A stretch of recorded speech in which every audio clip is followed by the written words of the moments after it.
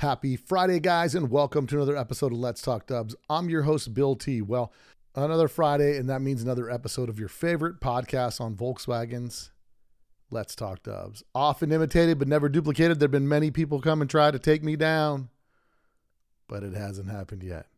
So we'll see those guys at 256 episodes like this episode here. Since it's been around since 2018. And don't forget your favorite podcast. Share it with your friends, all your VW buddies. Click and share on whatever device you're listening to. Copy and paste this in your group chats and text with all your boys. Share it on Facebook. Share it any place you can, because this is the greatest, latest place to get all your up-to-date VW content. So make sure you share, you like, you subscribe, and go check out our YouTube channel also.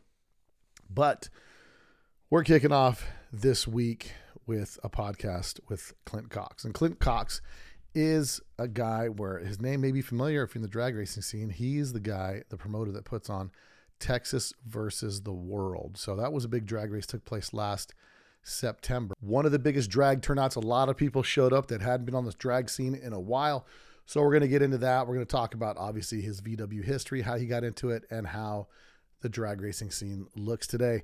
There's lots of announcements recently of other drag races and whatnot that are going to be taking place. So we're going to get more into that. But don't forget, if you like the podcast, make sure you follow, like, and subscribe, and purchase from those that support your favorite podcast. That's VW Trends Magazine. Go subscribe today at vwtrendsmagazine.com. And Ross Wolf, purveyors of speed and performance, manufacturers of high-quality aftermarket parts made for enthusiasts by enthusiasts. So go check those guys out today at rosswolf.com. Now, let's talk about Clint. From humble beginnings, simple street racing, to group racing with a bunch of his buddies, to eventually starting drag racing stuff over there at XRP Raceway over there in Texas. So it's a great story, and anybody can set up an event. This is proof for it. And you put your heart and soul into it, and it'll become successful. So without any further ado, guys, let's get into it this week. Texas versus the World with Clint Cox on Let's Talk Dubs. You probably don't know that there's a new Volkswagen out that doesn't look like a Volkswagen.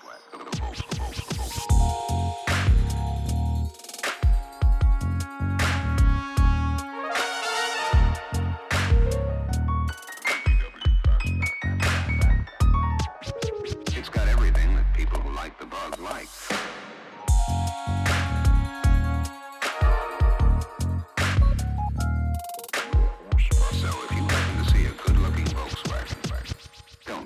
Okay, everybody. So on today's show, I've got Clint Cox here, and he's out of Fort Worth, Texas, and he is the promoter that puts on the event Texas versus the World, which has been one of the premier drag racing events in the country. Big turnout last year, tons of cars, and we're going to get into a lot of those details. First, Clint, welcome to the show. Hey, thanks for having me, man. Hey, so we're going to get into Texas versus the World, how that started, all that stuff that comes together. But the way we always start the podcast is, what's your VW story and how did you get into Volkswagens? Some would say you could blame my dad. I say, I thank my dad for being into it. He's had Volkswagens my entire life. So I grew up going to bug-ins here in Texas at the Texas Motorplex in Ennis, and going to all the local shows. He had a show car when I was really young, and then he kind of got more into like swap meet stuff and off-road racing. He had a full body off-road race car, Baja, and raced some buggies and stuff. And so that was kind of my background. And then I didn't really, I bought my first car through, saving up Christmas and birthday money and that kind of stuff, and mowing yards and whatnot, and bought my first car at 10 years old, and it was a 64 bug. Yeah. And it kind of just sat forever. And then, when I got to driving age, I was dumb, and I was like, hey, I'd rather have a truck for my first car. So my dad was like, well, I'll gladly buy the car back from you for what you paid, and I'll sell you this truck. So we kept the car for a while, and then, by the time we got rid of it was about the time I was like, hey, these cars are pretty cool. I kind of wouldn't mind having one, which was, kind of crappy timing because we just got rid of it. Yeah. So then we found some cars in a wrecking yard in Kansas, me and my brother. We had bought a bunch of cars out of there, and I kind of fell in love with one. It was a indigo blue 60 semaphore car, total rust bucket, pile of junk. Loaded it with a big heavy equipment forklift out of this wrecking yard. And I was dead set on building it. So, I brought it home. We pulled the body off, had to fix a bunch of rust, I did the whole floor pan, the whole, your typical patina stuff, build the whole chassis as a show car, and then, right. Throw the body back on with good interior and stuff. And then I drove that for years and years.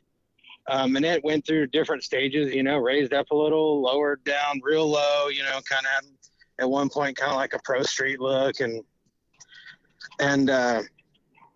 we just did car shows, we drank a bunch of beer and hung out. We would go to swap meets and car shows, and I never was really into the drag racing because my dad wasn't, he knew some of the drag racer guys, but he was never into it. So I never was into it. But yeah, so that's kind of how I got into them. And how do you start getting into racing? So as lame as it is, the whole Street Outlaw, when that thing first started, they were doing, like real street racing, and they had their list, and so all our car club, we would just goof around, and my dad lives on the service road of a highway out north of town.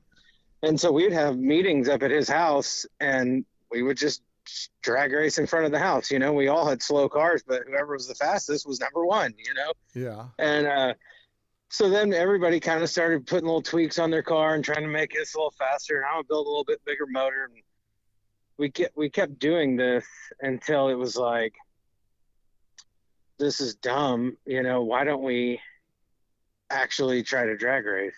Yeah. Because there was a pretty good drag race scene here for years. The Texas Volkswagen Drag Racing Association ran from like 79 or 80 up until around, I'd say, early 2000s. It really fell off. It just totally died. And what was the cause of that? There was a couple different things. I think some of the guys got older, so they just lost interest. And then everything they did here was all bracket racing. So there was the big delay box debate, and some of the guys got delay boxes and some of the guys didn't, couldn't afford it or whatever.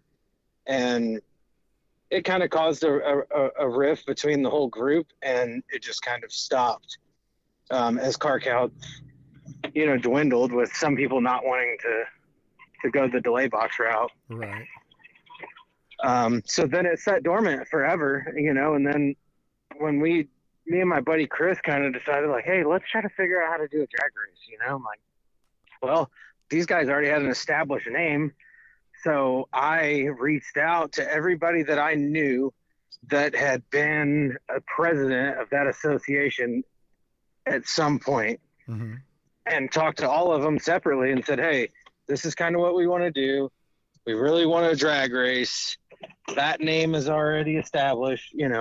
What do y'all think? Do you care? Do you have any say one way or the other? And they all basically did not care, or they did care. My bad.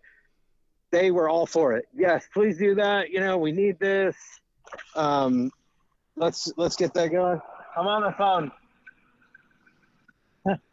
doing a podcast. So they were like, yeah, let's do it. If you need some help, let us know. I'm like, all right. So we kind of came up with some basic rules, and we were going to do, try to have a little event at the local track here. And it took off. We did a street class and what we called a pro class.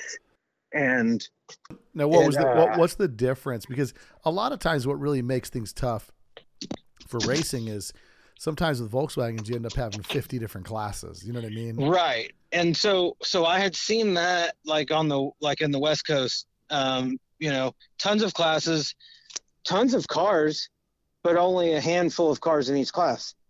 So we were trying to figure out what's the easiest way to get the most cars, to where, like, if you had a Volkswagen, you could just come race with us.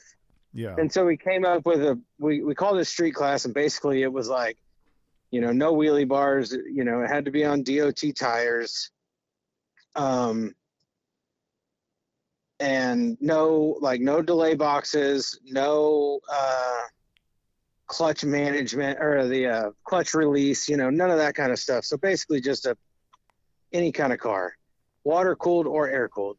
And then the Pro was more like your dedicated race cars, quicker, slicks, wheelie bars, that kind of stuff. Yeah. Still no delay boxes, but more the dedicated race car guys. And so I talked to the local track, and he was like, yeah, cool, we'll do it on a Sunday because that's our dead day, and I'm like, hey, we may have 7 cars, we may have 25, I have no idea. This is our first time. So we got a few sponsors, just local people, they were like, hey, I'll throw in some money. Right. And we ended up having 53 cars total. Wow. And it paid $1,000 to win each class. That's not bad. And then I think second was like $600, and then I paid semis and quarters, I think. So yeah, I mean it was pretty cool, and then everybody was fired up.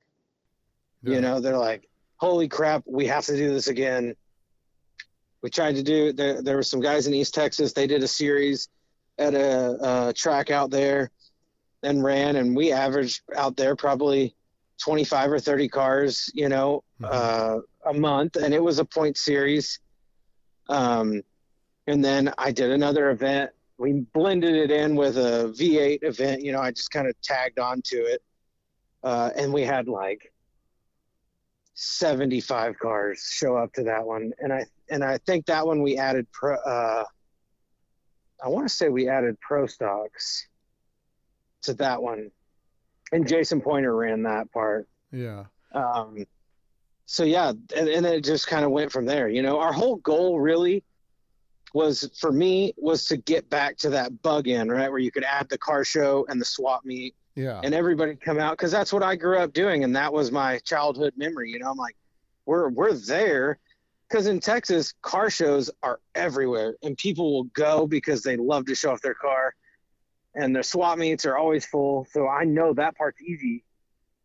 Getting the people to come out and drag race, that was the hard part, because I'm like, I don't even know anybody that does drag racing. So once we kind of established that car count and a little bit of a following, we were able to do, and we called it the Texas Bug-In. And we had, the same thing. We had an outlaw, we call it outlaw.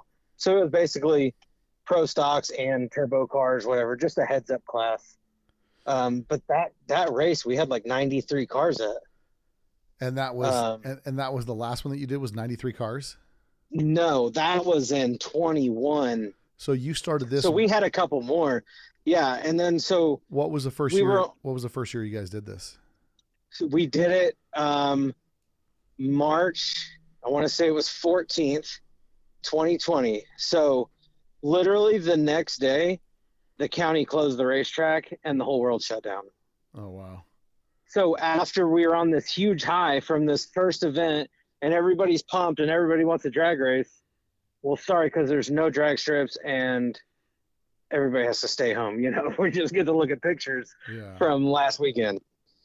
So 2 or 3 years, we're doing 1 or 2 of big events and still doing like a summer point series to keep that car count steady. And then, me and Jason got to talking, and he was like, hey, I've been working on some sponsors, and I kind of want to do like a Pro Stock Nationals. And I was like, all right, well, I already have this huge group of bracket racers, and the car show part, they're car show people. And not to take anything away from that, I'm just not a car show guy. Right. I just like to cruise my bug, typically. But I said, all right, let's do it. We'll come up with a cool name, and we'll have a huge payout, and we'll have a Pro Stock Nationals. So that's kind of how that Texas versus the world came about. because we're sitting around like trying to think of something clever, like what's going to get people's attention and make them want to drive to Texas when you're already racing pretty consistently on the East Coast.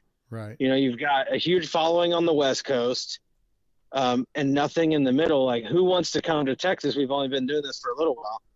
So that's how we came up with the Texas versus the world, because it was funny to us. Like, we know that Texas probably doesn't have the fastest cars in the country. Yeah. Definitely not the world. But Texas already has that reputation of being pretty arrogant, and pretty proud of our state. So we're like, all right, Texas versus the world. Well, when we announced that, it just took off, because everybody's like, what? You're calling out the whole world? You think y'all are that cool? And we're like, I don't know, but here we go. We're going to try it. And it was a huge success. How many cars showed up?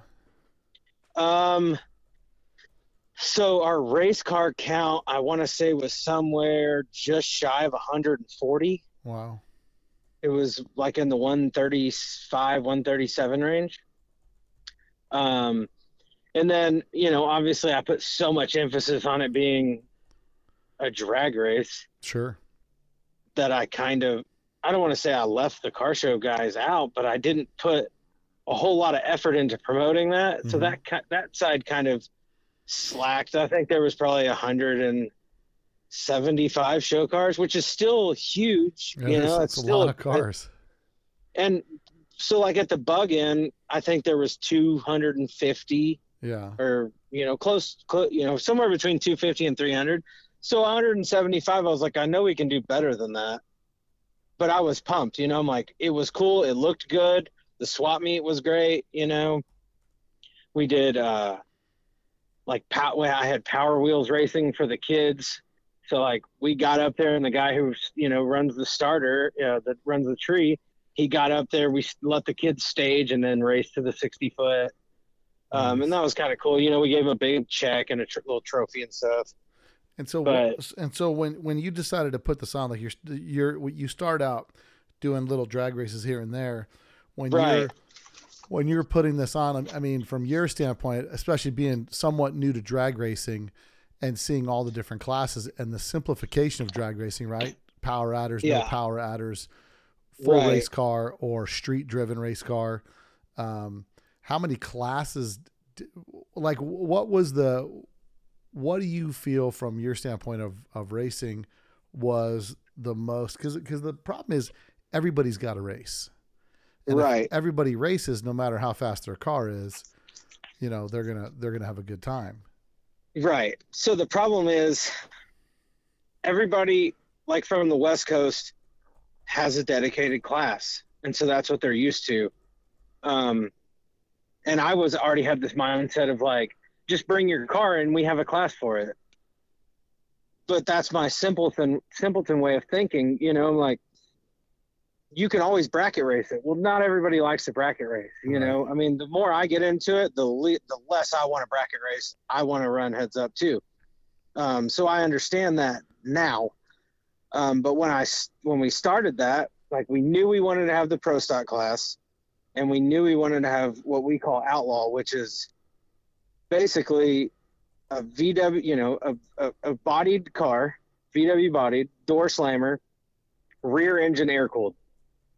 Any power adder, any fuel, any size tire, whatever you want to do there is fine, as long as it's rear engine air cooled and VW bodied.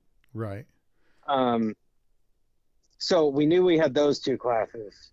Well, there's a lot of guys, like, I'll use Tom Kenny, for instance, because his car, like, it's not a, low 5-second car. Right. And I say 5 because we run all 8th mile here. Uh-huh. But he's like, hey, okay, that's your rules. That's cool. I'm going to come because I want to support this and see, how big we can make it. So he came down and raced in that outlaw class. Now, he was outgunned in that class. He's still on a 6-inch tire because he's used to racing that pro class in the Volks group, where if you have a power adder, you're on a 6-inch slick. Right.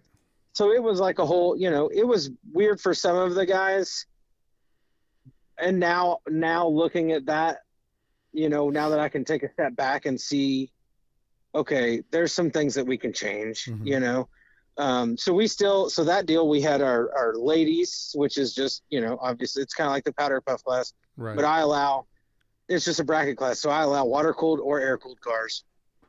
You just have to be a chick. Yeah. And then we had our street bracket and then the pro bracket, which was the same two classes we've been running forever.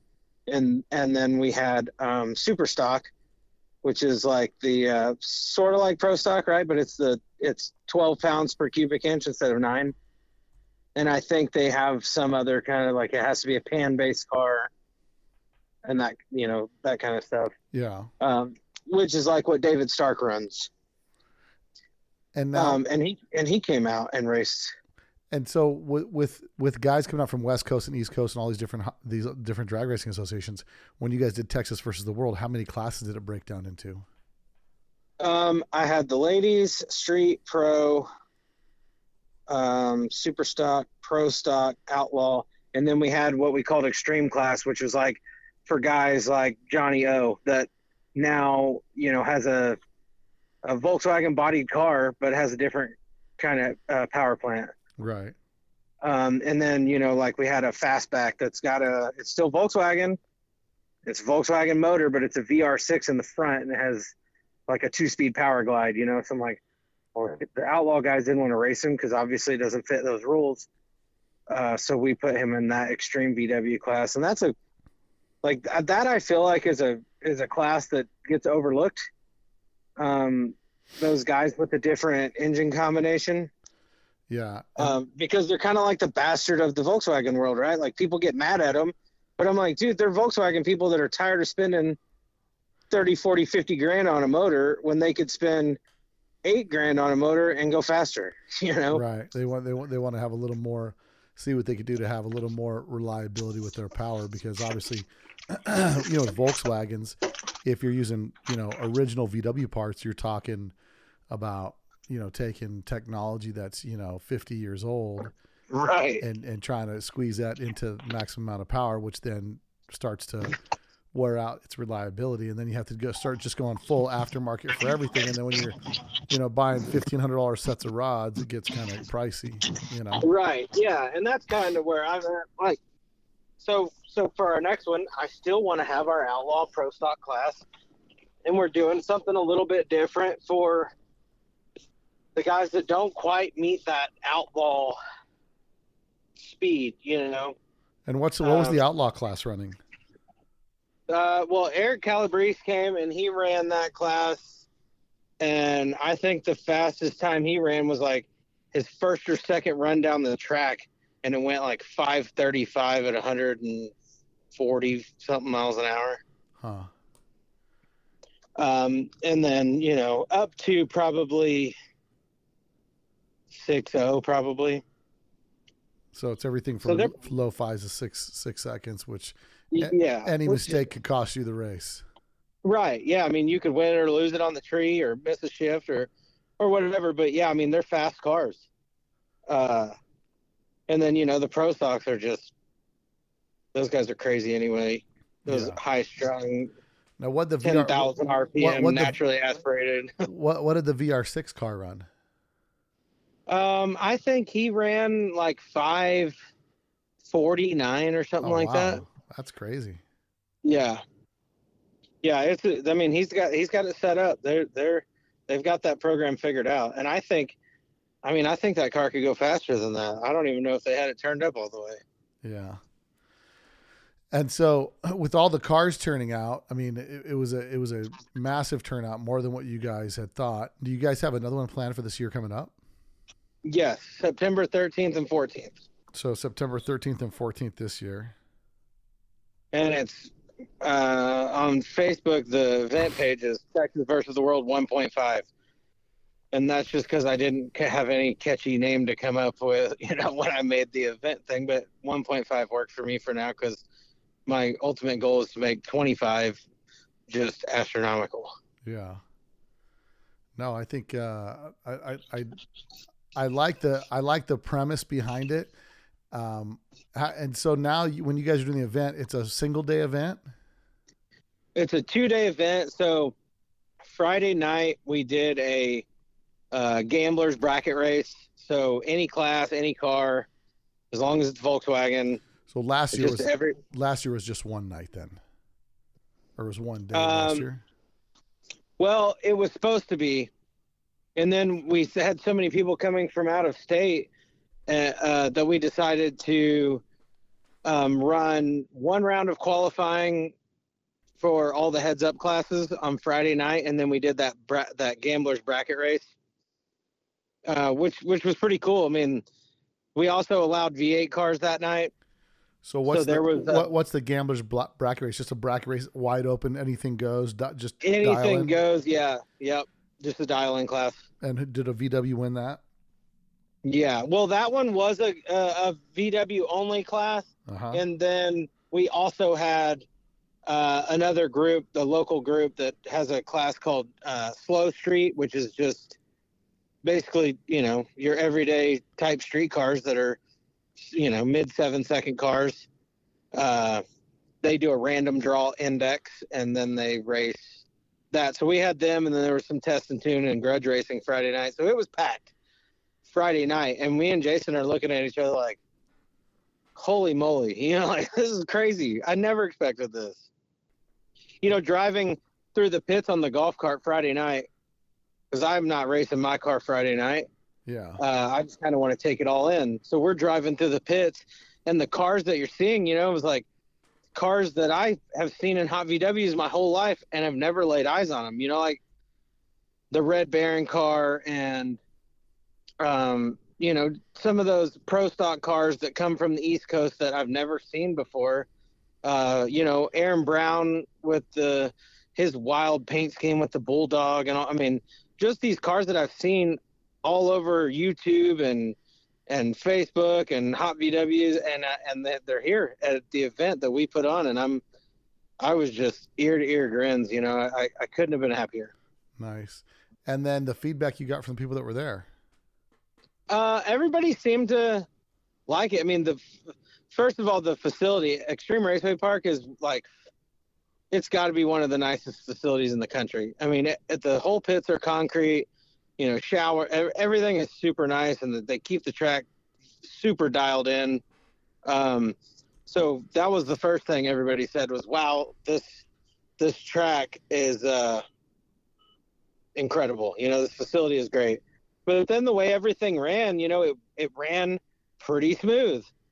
And I was, very happy about that. There wasn't too much wait time between classes. Everything ran pretty good. And overall, I didn't hear any negativity.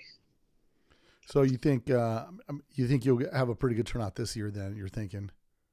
I hope so. Yeah. And what was the payouts on each class? So pro stock, the winner got $7,500, I think. Holy cow. Out, and then, that was a $15,000 total purse. So, he paid shit. I think everybody got paid in that class. Outlaw, I want to say, was around 5,000 to win. And then same thing, we paid back in that class. And then the bracket classes were like 3,000 to win. The lady class was like 1,000, I think. Overall, we paid out over 40 grand. Wow, that's huge. And it was, we were sweating it, like hoping that the turnout was good and the people would come and watch. Cause as any promoter will tell you, like, the people that come through the gate, that pay back the cost of renting the track and all the stuff that comes with it, Well, and the big thing with doing these events, I put on my one crazy weekend here in Vegas, and it's just, you put the event on because you love the hobby so much and you want to see something in your own city that does something good. And then you're sweating it the whole time. No matter even how much pre-registration stuff you get, you're still sweating it, hoping that people turn up and that you get enough people and cars. And everything in between. Well, not only that, but like Texas has the weirdest weather, right? So we plan this event a year in advance, and people start paying, pre-registration, and we pay to rent the track, and then they're like, okay, you're locked in, and you basically just cross your fingers that the weather doesn't suck. Yeah, I mean, everything from wind to rain to anything else that gets you. Yeah, because Friday, like when I showed up at the track, I took the day off work Friday. When I showed up at the track at like 10 in the morning, it was pouring down rain. Oh, yeah, that's terrible. And then, so I was like just sitting in Jason's motorhome looking out the windshield like, oh my God. And it cleared up, and the weekend, the weather couldn't have been better. Like everything about the event just went perfectly, I think. And now with your particular car, you didn't run your car at all the weekend? I did pretty terrible. What's your car? What's your car run? So my car is my motor is built for turbo. Uh-huh. And I wasn't running a turbo. I had smaller carburetors on it, so it runs really crappy right now. Like currently, it's finally being upgraded. So I'm putting all the Haltech and blow through turbo and all that. So my goal is high sixes, low sevens, full street car, full weight, bumpers, everything. Right now it runs like high eights, low nines. Just right. Naturally aspirated. It runs crappy. Yeah. Then, it went red in all three classes that I entered. So you were a little excited. It's tough, man. Yeah. You got, which is cool too. Cause it'd be cool to win the event and make a bunch of money. But it was also cool to go out and then get to just watch all the racing because, getting to see those outlaw cars run was like, that was a dream come true for me, Sure. Now, what'd you guys have spectator wise? Would you have some full stands or what? Yeah, it wasn't bad. So the way we did the day, because the car show and swap meet was only one day, and we opened the gates, I want to say at like 10, and did the car show and swap meet stuff early, and then did the awards for the car show, and immediately did the national anthem, and then started drag racing. Oh, nice. So everybody that was there from the car show just kind of came over and watched the races. Because when you're doing it and you have a car show and the drag racing at the same time, the car show guys are like, well, I don't want to leave my car. And I don't, the swap meet people, they don't want to leave. So we let all that kind of finish, and then we start racing. Kind of makes for a late night sometimes, but it's cool that everybody gets to be there and watch it. Overall through the gate, I think we had like 3,000 people. Wow. That's pretty impressive. What's the VW scene like, the street scene like in Texas over there in Fort Worth area? As far as like, just clubs and cruising cars. Not bad. Cause Dallas is right next door. So Dallas and Fort Worth combined has a pretty big scene. There's a lot of car clubs. When there's an event, everybody shows up. But then, also we had people coming in to show from Houston and Austin and San Antonio and, surrounding states. And then, like the drag racing, they were from obviously, as far north as Oregon. That's where the Marvins came from. Yeah. And then so all up and down California, and then Vegas. No, is that right? That's where Aaron Brown's from, right? Las Vegas. Aaron Brown. I don't think he could be. I don't know. I don't follow drag racing a ton, but I don't recall. His car is the black and yellow one that was on the cover of Hot VW's last year. I think he's from Vegas. But anyway, then we had cars from Arizona, New Jersey. Who came down from the East Coast? What did it say? I cannot remember his name. The car on the side said Big Nasty. on this window. It's blue. It's a blue car, white flames. But then the Pelicans, Ryan and why can I not think of the other one? Ryan. It's a father and son. They came over, and they're from Georgia, I think. Yeah. So yeah, I mean, we had some East Coast. We had one bracket guy come down from, I want to say like Pennsylvania or something. Mm-hmm. And then, you know, the Currys from Ohio, Warren Skaggs. I mean, there was just. So you guys you guys basically had everything East Coast, West Coast, Midwest, and everything in between. Everybody from all over. Yeah. Ryan.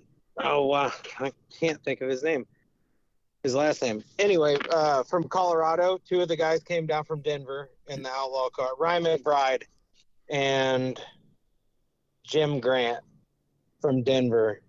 Nice. They both have Outlaw cars. So yeah, it was well represented across the country, I think. And then a lot of cars from Mexico, a ton of them. Oh, really? Like they brought like the Grillos racing team, and then there was another racing team, but all of them came together. They probably had 8 or 9 race cars. Really? From Mexico, huh? Oh my God, their pit, dude, was the funnest. Like they brought up a smoker and had like full on barbecue, full on shindig every night. I mean, they had the most fun probably. Them and the Marvins. And like one couple drove their bug from Monterrey, Mexico. They drove it together, drove all the way up from Monterrey, Mexico, which is like 22 hours. Drag raced it in 2 separate classes and then drove it home. Wow. What kind of times were those guys running? They run something it was a pretty stock late model bug. I think it was like a high 11, low 12 second 8th mile car. Now, what do you do? Do you guys have like you guys don't have like a real street class? I mean, the real street class here, I think, has like 6 cars that run it. You know what I mean? Right. No, there's not like a real big following for that here. So people who have, like nobody's that dedicated as far as drag racing a street car. Right. You know, you'll have guys like me and a couple of my buddies that have like quicker street cars. But most of our street class is, you know, it'll be anywhere from a really high 7, low 8 to like 14 seconds in the 8th mile. And what is somebody that like, let's say like my bug, right? Slicks. It's got, I think it's got 8-inch slicks on it, maybe 6-inch. I don't know. I just dusted it off and raced it in Medford. Right. But it's like, you know, I don't even think my car's got a cage in it. Maybe I don't think it does, but it's like a home built drag car, you know, fiberglass front end. Yeah. You know, but everything else. And so it's got some Lexan windows. What class would that car run in? That would be like a pro bracket class. So pro bracket. And so it's still a dial in class, you know, it's just allow slicks and wheelie bars and that kind of stuff. Which for this year, I think I'm going to change those classes to just ET based and just allow slicks or whatever in either class. Yeah. To try to gain, you know, because there's some cars that have slicks that aren't really that fast and don't want to race against the pro guys, but they want to run slicks. And I'm cool with that, you know. So I think I'm going to break it by ET and just say, hey, if you're faster than this, you'll be in this class. If you're slower than that, you're going to be in this class. Yeah, I mean, that's one of the things that I liked about the class they had for the Volks Group guys is the way that they had it broken down with respect to you know, the different brackets. Right. And mine will be very similar to that. It just won't be a dedicated index number that you have to run. It'll still be just a dial-in class. Yeah. Nice. Well, I mean, I'm excited to see it going. I'm going to try to see if I can make it out there this year, even if I got a flat. It may be cool if I drove out, but who knows? Hey, Johnny said he'll ride with you. I said, hey, it'd be cool to do the podcast live from the event. That's it. Well, listen, we've done plenty of things like that before. So yeah, I just looked at it. It's an 18-hour drive, so I might ride out there with Johnny, and I might fly home. So who knows? I might be his road dog on the way there and bail on the way home. But yeah, I've seen that happen before. Yeah, it's a 2-day drive, or if you do it Johnny style, 18 hours on 46 rock stars and no sleep. You know what I mean? Yeah. But yeah, he had a good time when he came out. Yeah, he said it was a real nice setup, and everything was pretty good. So I definitely would like to come out there and check it out, just to kind of get the whole vibe for that Texas thing, because I just love the VW scene all over the country. I think it's just super unique, and there's just a lot of really a lot of variety in the scene, and every specific area just has its own kind of vibe, and I like checking it out. And that's what I was talking to Tom Kennedy earlier on the phone. And, when people ask, like, well, what is y'all's race like? Well, it's a drag race, it's a car show, it's a swap meet. We do some things, we have our own little spin on it, the way we do it. Like when you go to the Volks group, like that's such a cool event. It's like everybody's together, big family, everybody's real friendly. They do the dinners and stuff. Yeah. I didn't do that. But I did try to drive around, talk to everybody, see how they were doing, see how they liked it, and I haven't been over on the East Coast yet, but I plan to do at least one of those this year, just to go check it out, because our event was great, but is there a way to make it better? Probably. I don't want to steal people's ideas, but you got to open your eyes to different things. Yeah. And these guys are doing killer jobs, Scott Sane and Scott Picaro and Steven and Kathy over on the East Coast, and then JK and Tom and everybody who does everything on the West Coast, that obviously works. Right. And so I've talked more to other promoters since doing this, just, hey, how are y'all doing? Like anything I can help you with? You want me to share your deal? Just different, like try to be more supportive, because as putting on the one crazy weekend, like planning anything absolutely sucks. Yeah. It's, and there's a lot of headache. It's a lot of work. It's stressful. And, so. Well, and then my favorite thing is everybody just comes up to you and gives you their 2 cents of what they would do differently. Yeah. And you're like, hey, there's always an opportunity to do another event. Feel free to, hop in and see what you can do. Because it really takes a lot. And, you put this much time and effort and everything into it. And really, it's one of those things where you put your heart and soul into it. People start criticizing it, and you kind of take it personally. It's hard not to take it personally, because it's like, I've tried not to. The more I do it, I try not to take it personally. Like I'll vent to my wife, or I'll call Jason and vent, I'm like, this son of a bitch, Yeah. But I try to keep to keep a pretty level head online, and take it with a grain of salt. But yeah, it's hard to not get defensive when something that it's like, that's my kid, I raised it from nothing, Yeah. And, so to tell me I'm not doing it right or whatever. So when you do hear people like, Eric Calabrese and Chad Daly and Paul Logan and JD Curry and all these guys, Pat Downs, are like, hey dude, y'all did a killer job. Like that was awesome. That's one of the best events I've been to.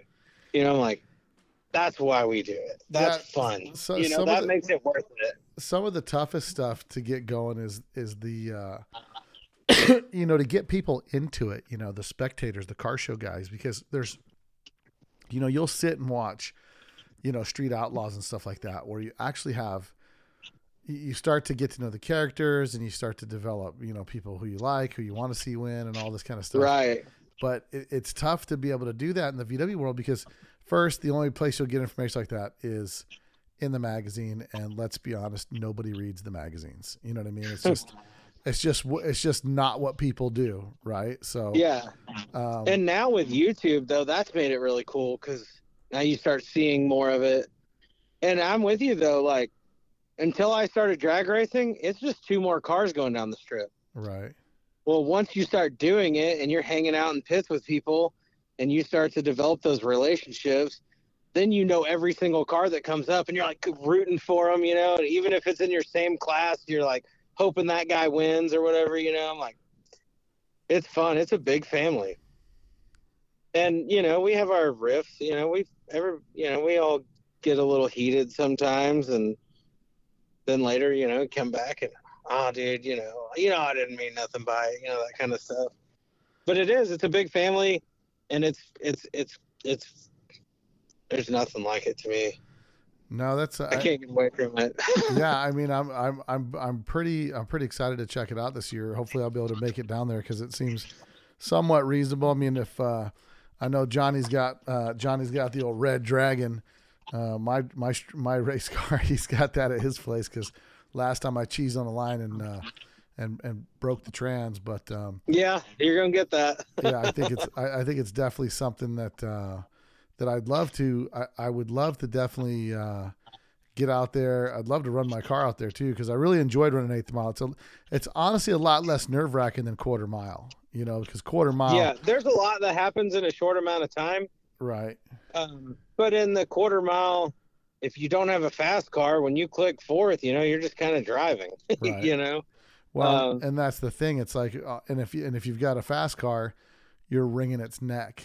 And it feels like you might. And I feel like 8th mile is cool for spectators because you're turning the cars down the track a lot faster.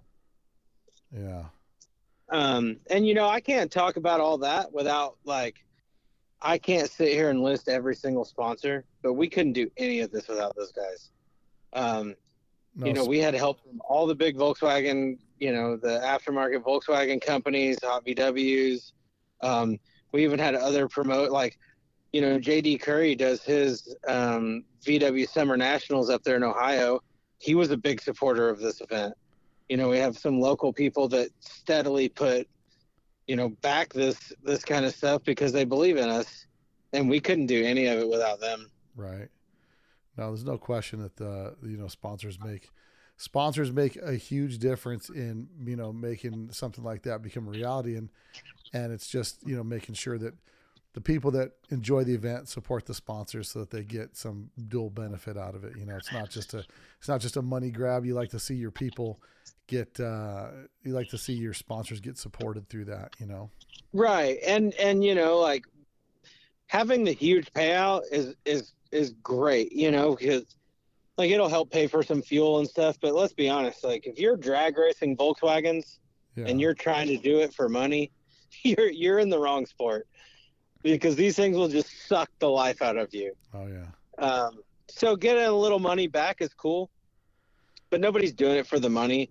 But even still, to put on one of these events, it takes a lot of time and a lot of money. Yeah, and without those people, we couldn't do it. No, it's pretty heavily involved. But I'm glad that there's people doing stuff like that out there, and it's just guys from nothing that don't have a ton of experience just deciding to put it on because no one else is. You know what I mean? And it's so when we first started it, I did get a lot of that criticism, after that first deal. Yeah. Well, back in the day we used to do this and, this is how it used to be. And I would just stop them like, hey, if back in the day, how it used to be, and this is how you used to do it worked, why did it die?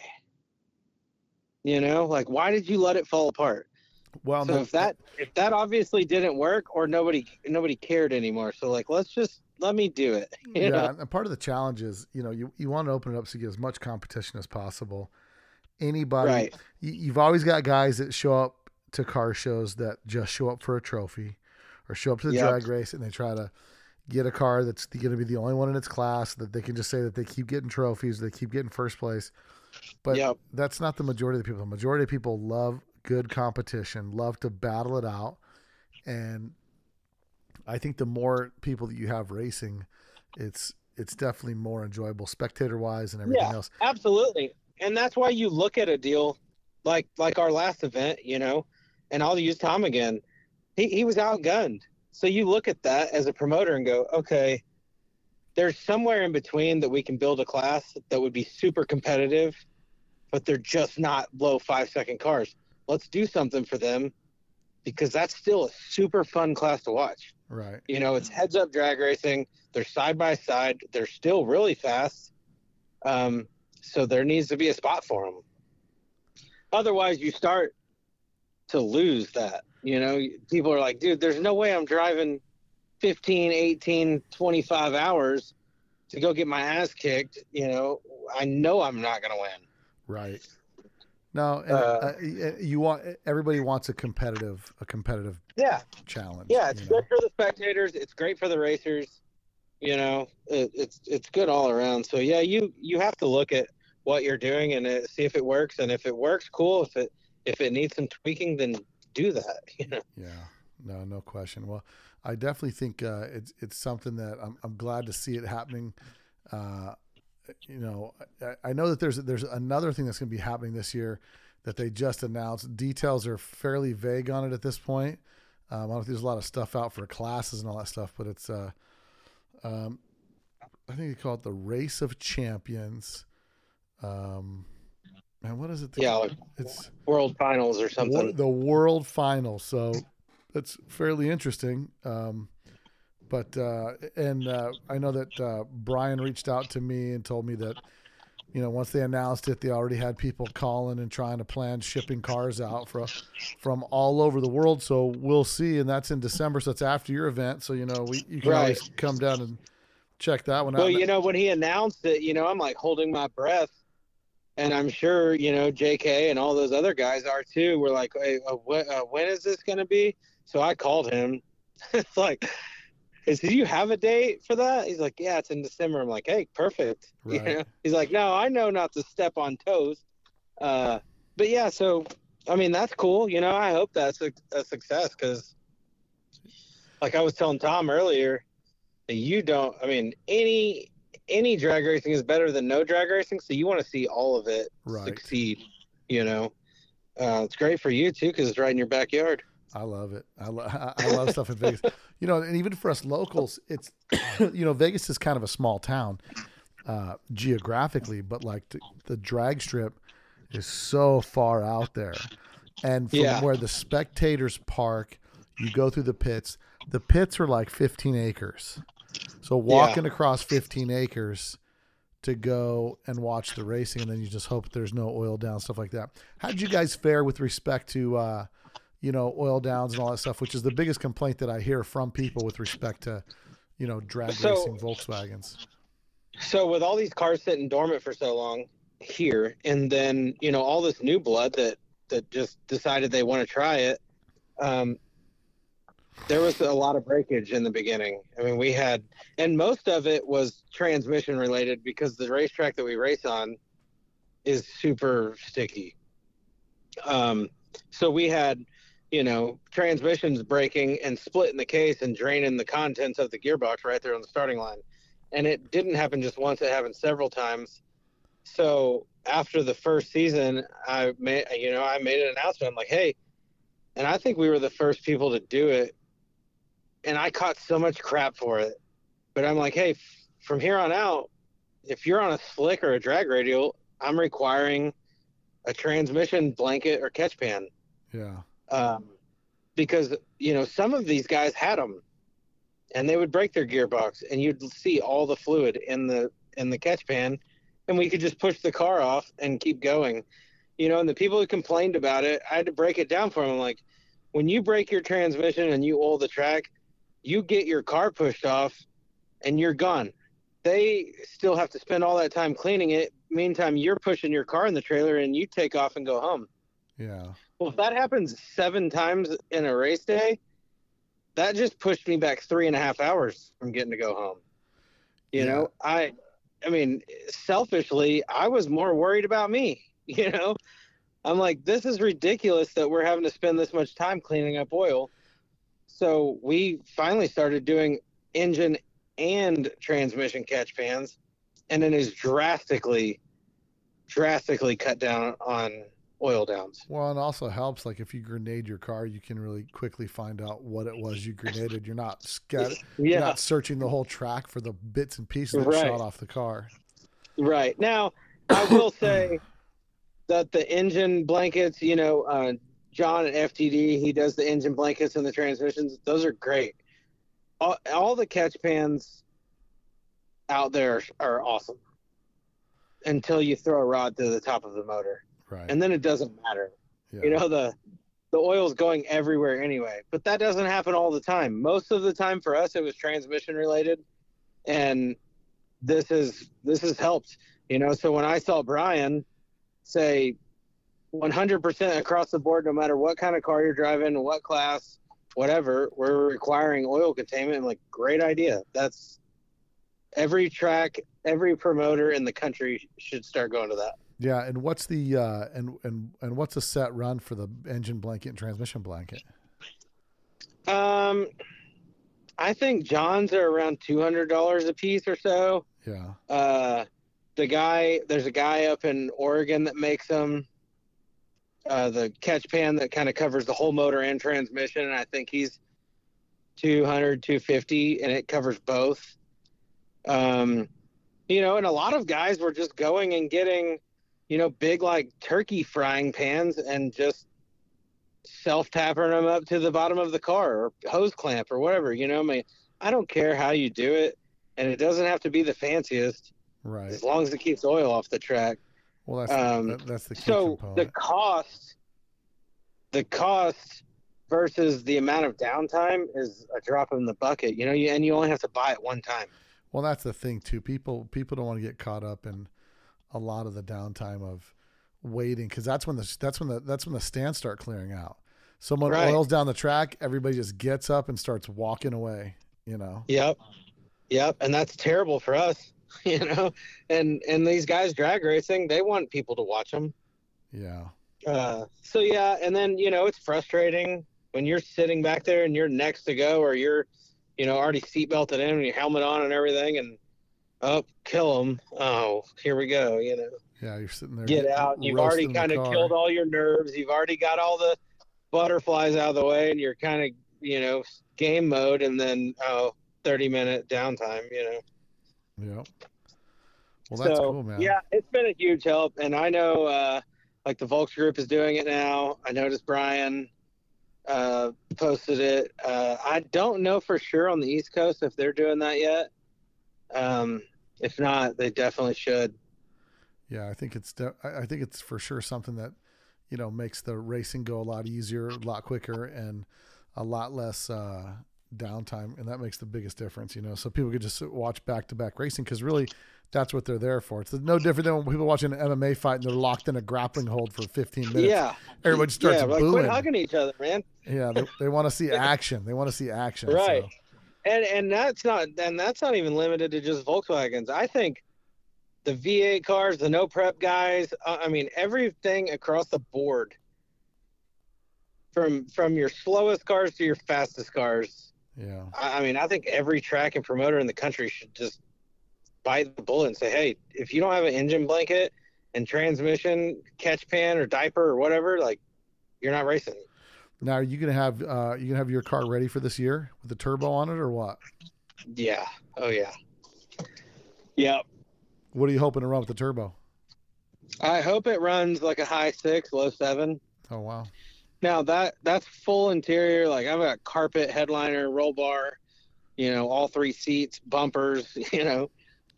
It's a heavy car, but I want it to just be. And I still take my kids to baseball and softball practice and pick them up from school and everything in it. Yeah.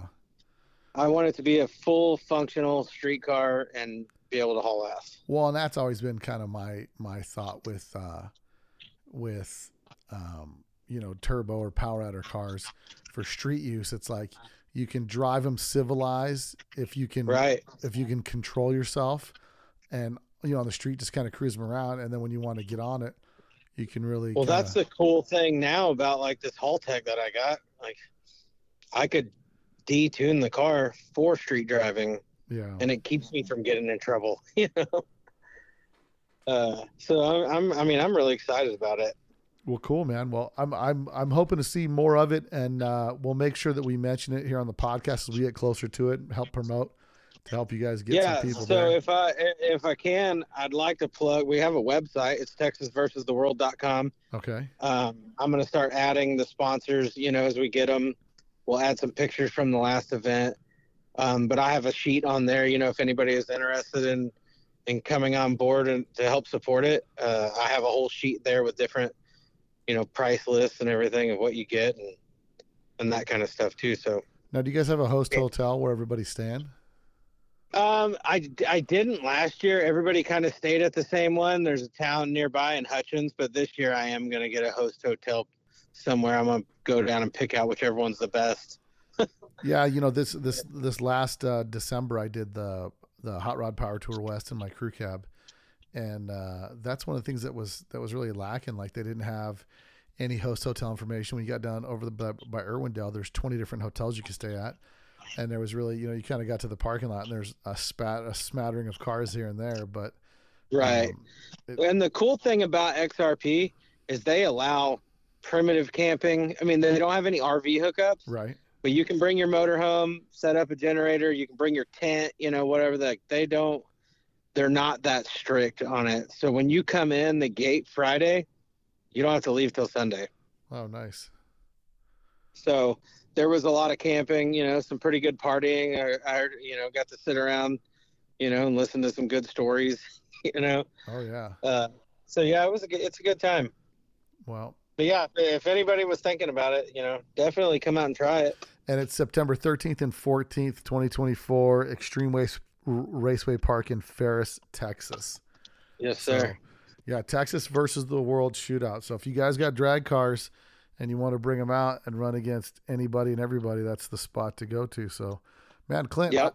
I appreciate you coming on the podcast and taking some time to talk to us about this. Yeah, I appreciate you reaching out. I had a good time with this. Yeah, and I think, the closer we get to it, maybe we'll do some follow-up. And if we got, my if any way that I can help, what I can do is maybe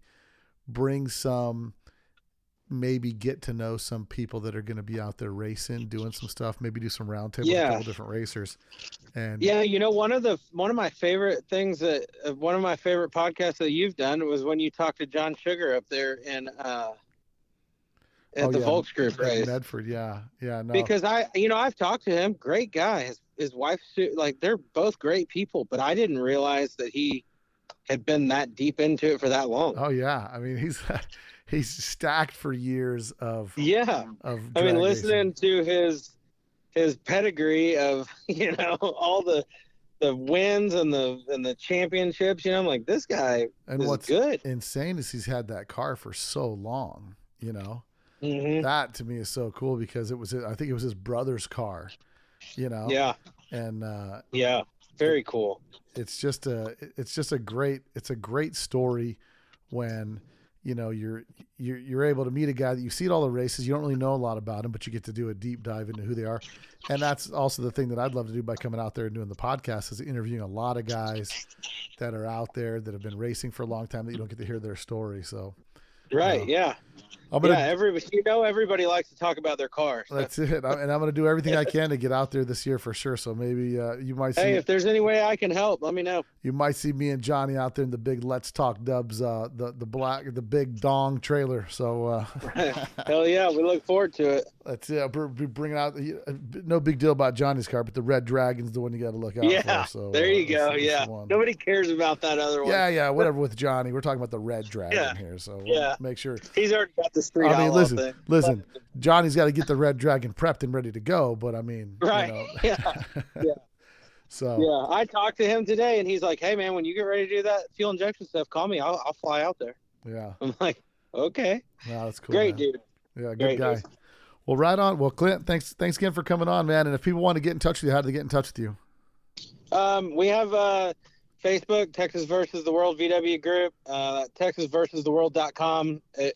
Any questions they have, we'll send a direct email to my phone. So yeah, you hit that contact there. Well, cool, man. Well, we'll for sure we'll touch back with you just before the event kicks off, and we'll give it a couple pushes here on the podcast. Cool. All right, man. All right. Thanks, Clint. Yes, sir. Well, I'm sure you guys enjoyed that podcast. If you've got a drag car, get it prepped for September this year. There's a lot of drag stuff coming up this year. Now, the first ones that you're going to have coming up is going to be Drag Day coming up in Irwindale, put on at Buggin, and that's going to be March 10th. You've also got the Volks Group's 2024 events. The first one is going to be taking place at Samoa Drag Strip. It's going to be Memorial Day weekend. And then the next one will be at Medford, and that one's going to be, it's the Ohana Reunion number 2, and that's going to be August 30th through September 1st. So you guys want to get some good drag racing events to check out, you got to be all over this place. Grab a plane, fly out there, check them out. Support your Volkswagen drag racing scene. And don't forget, we've got we've got this event, which is Texas versus the World, and that's going to be September 13th and 14th of this year. And then after that, the one in December, that's going to be the World Nationals Race of Champions here, December 7th in Las Vegas. So lots of Volkswagen stuff happening this year, lots of drag racing, and lots of stuff to get into. So make sure you guys support your VW events. Go check them out. Go to their website, follow their Facebook pages, and let them know you heard of them on Let's Talk Dubs. So until next week, guys, later. You probably don't know that there's a new Volkswagen out that doesn't look like a Volkswagen.